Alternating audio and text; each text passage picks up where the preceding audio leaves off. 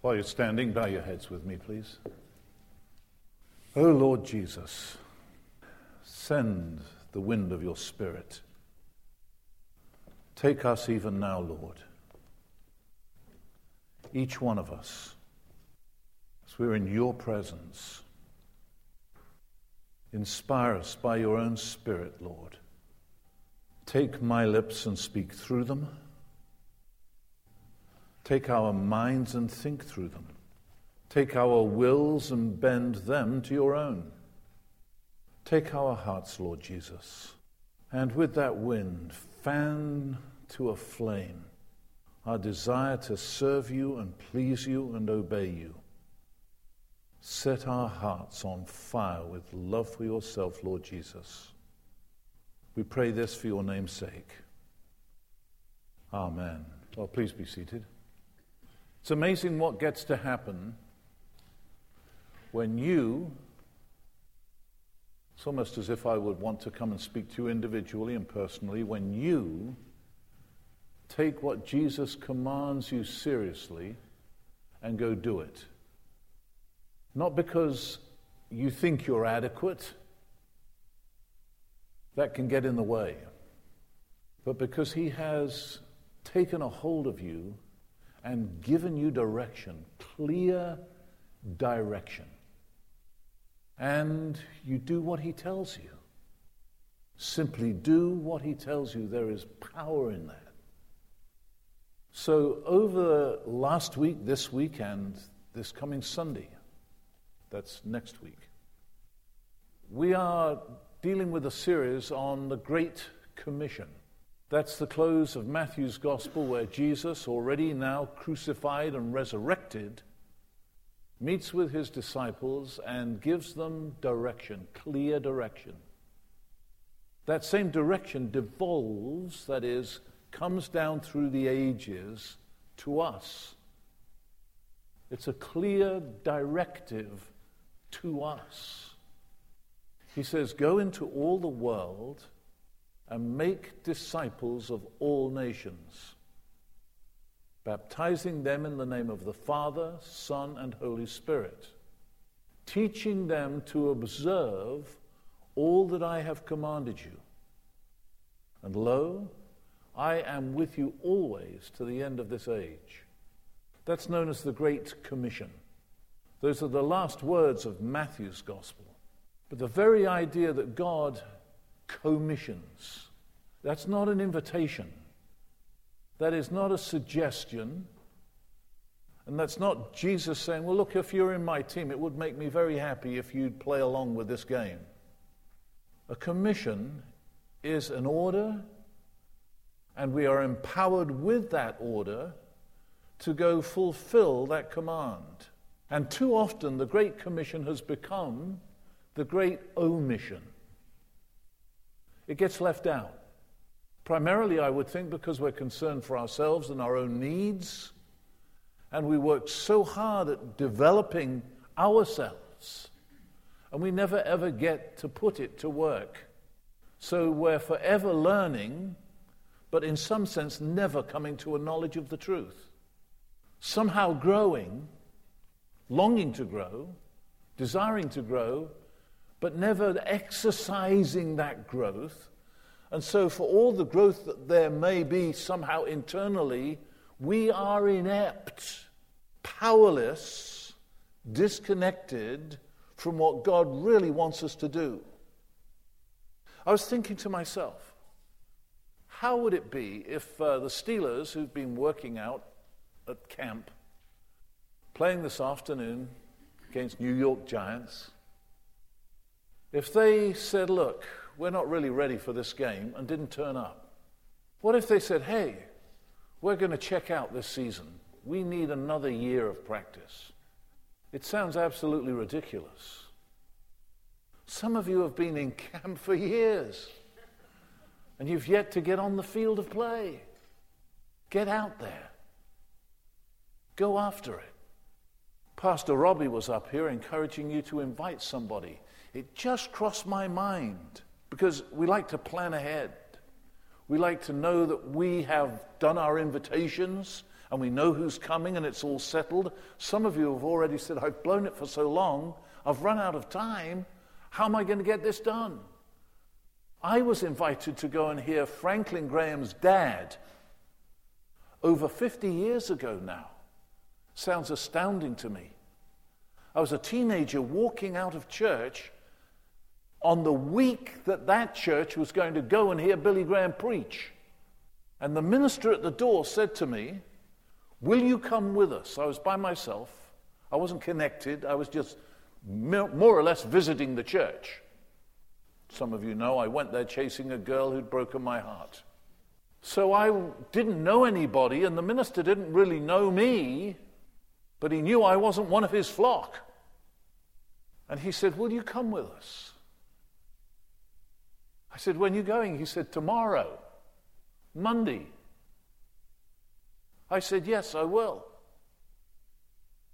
That week I gave my life to Jesus. And the invitation I'd only received that very week. Well, you've got a whole week ahead of you to get that done. And the power of going after just one person. Here I am, your pastor. One person. As I check back over my life, it's amazing what has unfolded since that invitation. Do you get it? That simple invitation. On my desk right now, I've got a photograph of that man who invited me, in black and white, sitting on my desk. He's a legend to me. Because everything I have,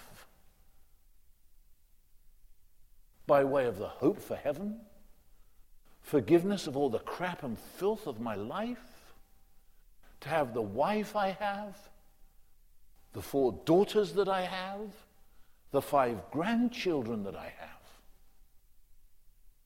the friends that I have, all spring from that one invitation. The power of that invitation that you extend as part of God's commissioning you, sending you out to get it done. Let me just back up and give you a few of the things that make it a reality for you to go get it done. The most important is this. If you say you take Jesus seriously, we've sung some powerful words here. We've said some powerful things, and even just to pray the Lord's Prayer is a powerful deal, especially if we mean it when we say, your kingdom come, your will be done on earth as it is in heaven. Because when you include yourself in that prayer, your will be done in my life on earth as it is in heaven, you've got to be about the business of sharing the good news of Jesus. You can't say, I'm too shy, I don't know enough. If you know Jesus, you know more than enough. If any part of what we've said or sung here this morning is real to you, you've got enough. Just do what he says. Go get it done. Because he said, as the commission, as part of that statement, all authority has been given to him, Jesus, me, he said. All authority has been given to me. Speaking of himself. How much authority? All authority. Do you know what he goes on to say? In heaven and on earth. Not just for you guys. All authority.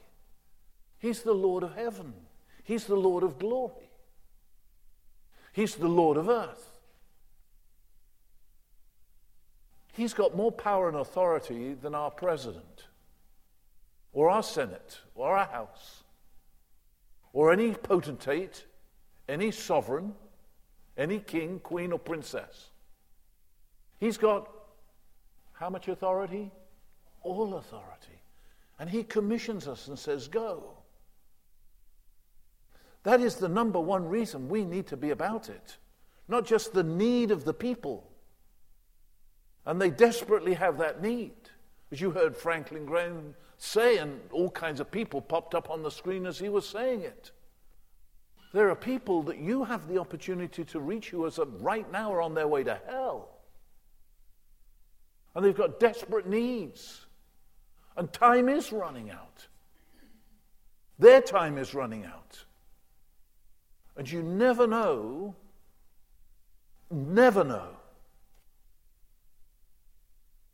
when your time is up. All authority. So he says, go. Now, the Jesus who said go is the Jesus who just a few weeks before had died on the cross for our sins. He knows what the power of that gospel is. He is the one who has initiated the gospel, created good news. So when he says go, that's the one who's giving the commission.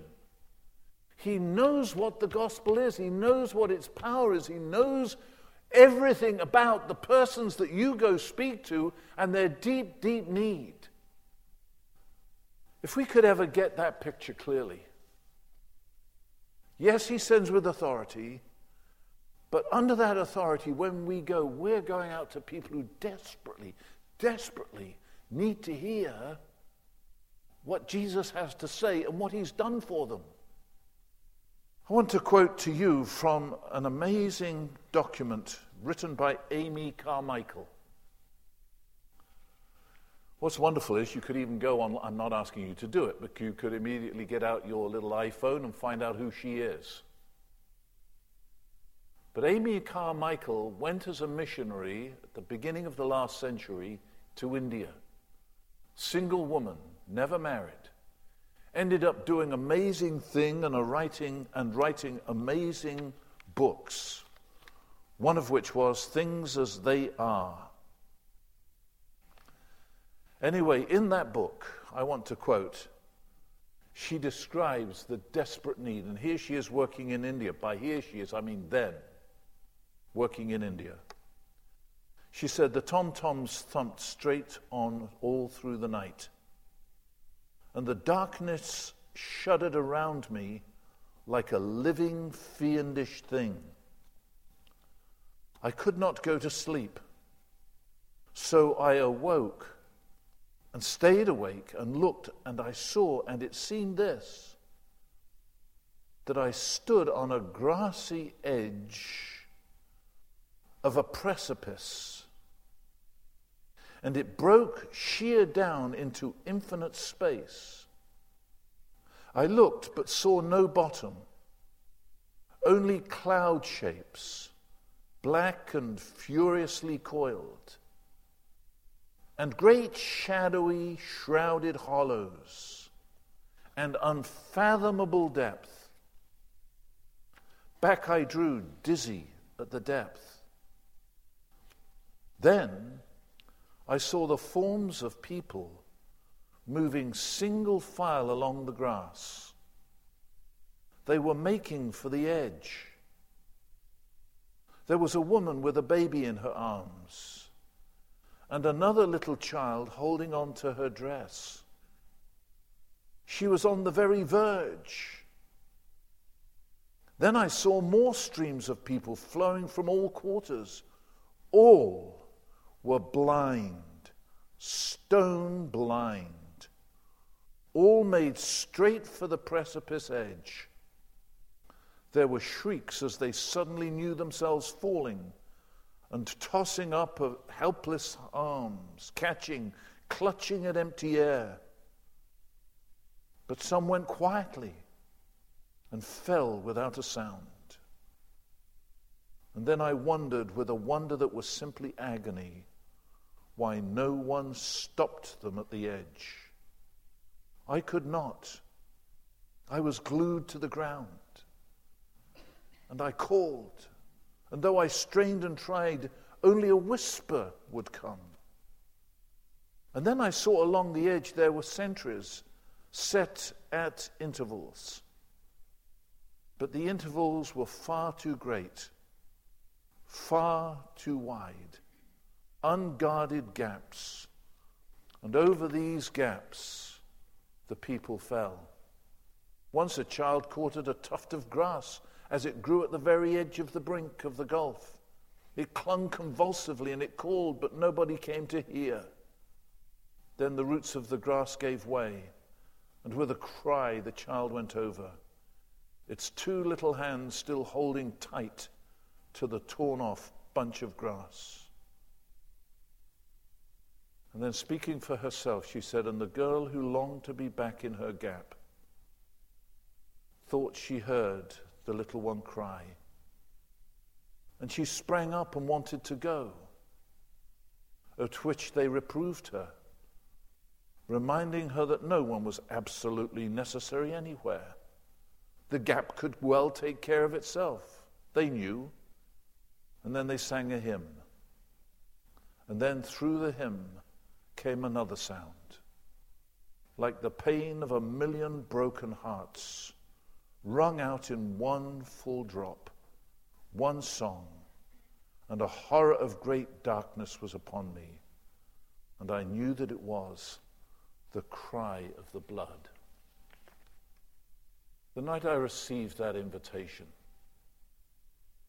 I was on my way to hell. I accepted that invitation to go and hear Billy Graham. And the good news that Jesus had loved me enough to die for me, and that I could give my life to Jesus, and that he would come in and take possession of me and make me his very own. I grasped at that. The very idea that I could begin again. A new person with the living Christ inside of me. I would trust that all of you have experienced that, so you know exactly what I'm talking about. And the Great Commission under the authority of Jesus, with the same compassion that Christ had that took him to the cross. The Apostle Paul actually made this statement that the love of Christ compels him to go share that good news. Please, in Jesus' name, go get it done. In this passage from Luke chapter 10, as it was read for us, Jesus appointed 70 and sent them out 2 by 2, 72 rather, and sent them out 2 by 2 to every town and place. And he sent them to go and preach the good news, to heal. It's an amazing scene. Nobody knows who those 70 were. This isn't the 12 disciples. This is 70 others who'd been hanging around Jesus. Teamed them up 2 by 2 and sent them out. The impact of that, verse 17 of Luke 10, the 72 returned with joy and said, Lord, even the demons submit to us in your name. And Jesus replied, I saw Satan fall like lightning from heaven. In the act of those 70 being obedient, who knows what they knew, but he sent them out. Their impact was so powerful, not only did they return with joy, expressing what God had done through them, but Jesus said, in that act I saw Satan as lightning fall, come crashing down, defeated, beaten. And it actually goes on to say that Jesus was filled with great joy, verse 21. At that time, Jesus, full of joy, through the Holy Spirit said, I praise you, Father, Lord of heaven and earth, because you have hidden these things from the wise and learned and revealed them to little children. Yes, Father, for this was your good pleasure. So Jesus was thrilled out of his mind. Satan was brought down, and Jesus is glorifying God because these simple childlike believers had gone out in obedience to him and had such a powerful impact. The power isn't ours. It's not what we do, but it's communicating Jesus to others. There is power in that. Terrific power. So as we spend these moments together right now, I want you to take seriously that there is a harvest out there. And Jesus wants to use you in it. Quite extraordinarily, that's what he said when he sent the 72 out. Listen to these words. This is Luke 10, verse 2. He told them, the harvest is plentiful, but the workers are few. Ask the Lord of the harvest, therefore, to send out workers into the harvest field. You go. I am sending you out like lambs among wolves. Go get the harvest. The word go, literally, that command, go, means we take the initiative. We're the action people. We're not waiting for the harvest field out there for somehow to take the initiative and come say to us, what is it about you that you're such a wonderful person? What is it you know that I don't know, that I need to know, because your life is so great? I'd like to be like you. Oh, that might be the case. But we don't sit around waiting for them to take the initiative. We've been given the command to go, and that literally means that we are the ones who are taking the initiative. So let's go get it done. Trust the Lord. Be obedient to the Lord. And go after that harvest.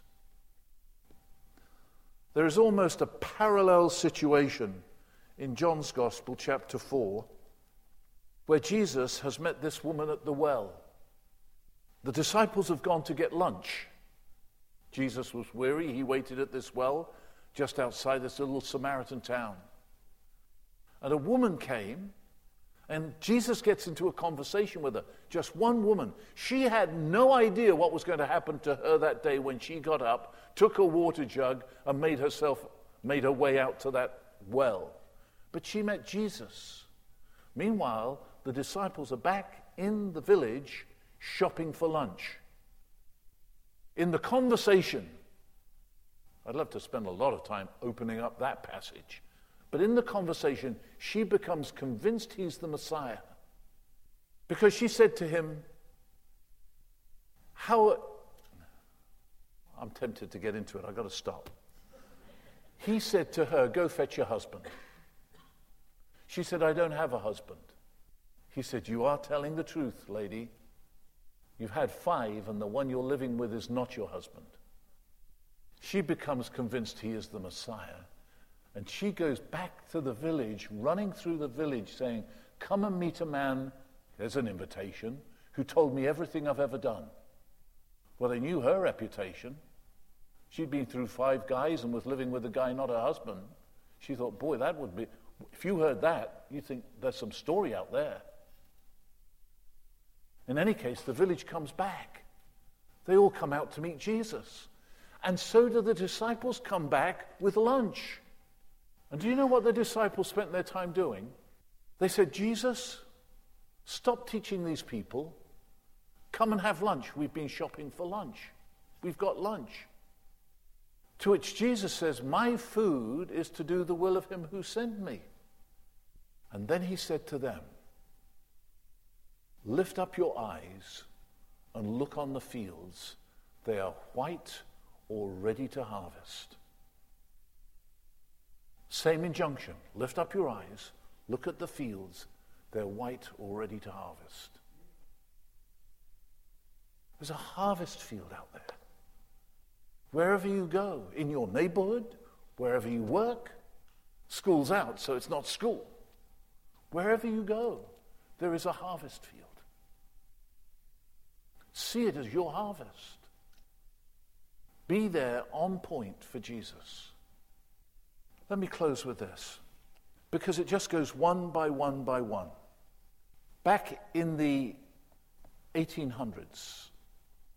There was a kid, he was a teenager, hadn't finished school, didn't have much schooling, was not very well spoken, butchered the king's English, and he was a shoe salesman in Boston. He was a very aggressive salesman. He was an aggressive kid.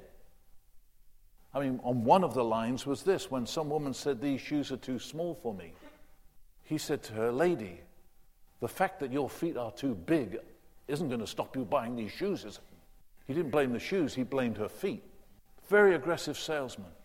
A very shy Sunday school teacher had on his heart to go speak to this lad selling shoes.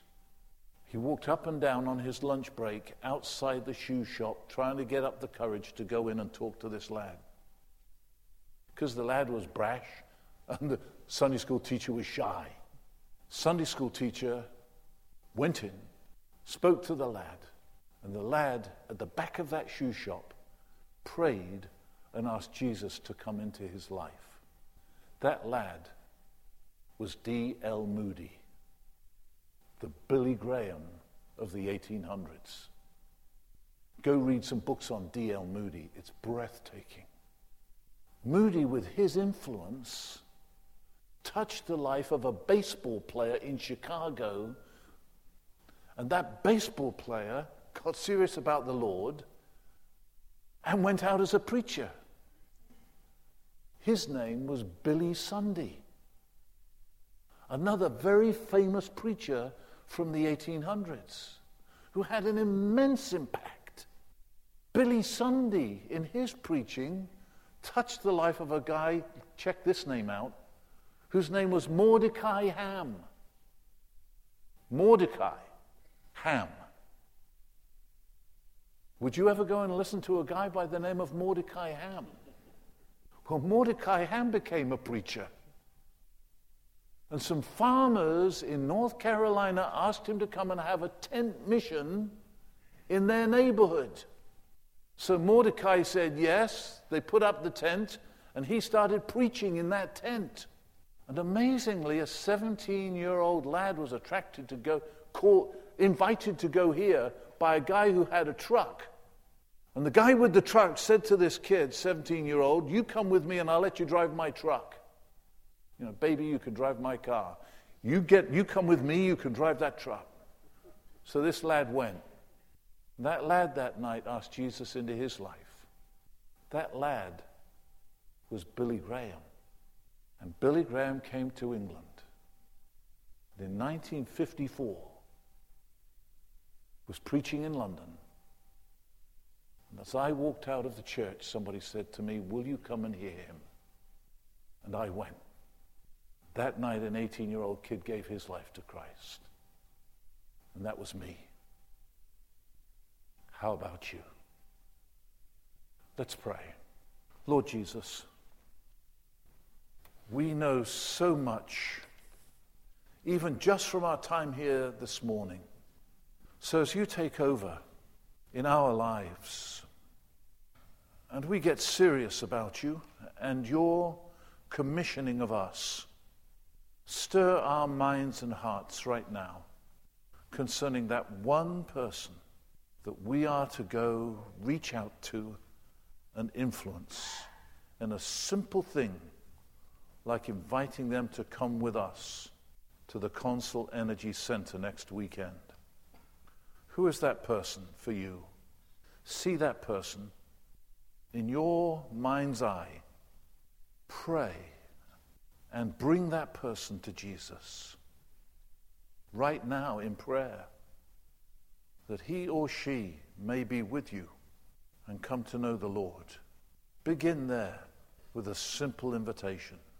So whether it's to go and hear Franklin Graham or the great music that will be performed, or to invite them to come with you here, or some other occasion that will get you into a conversation about what you believe. We pray in your name, Lord Jesus. Amen.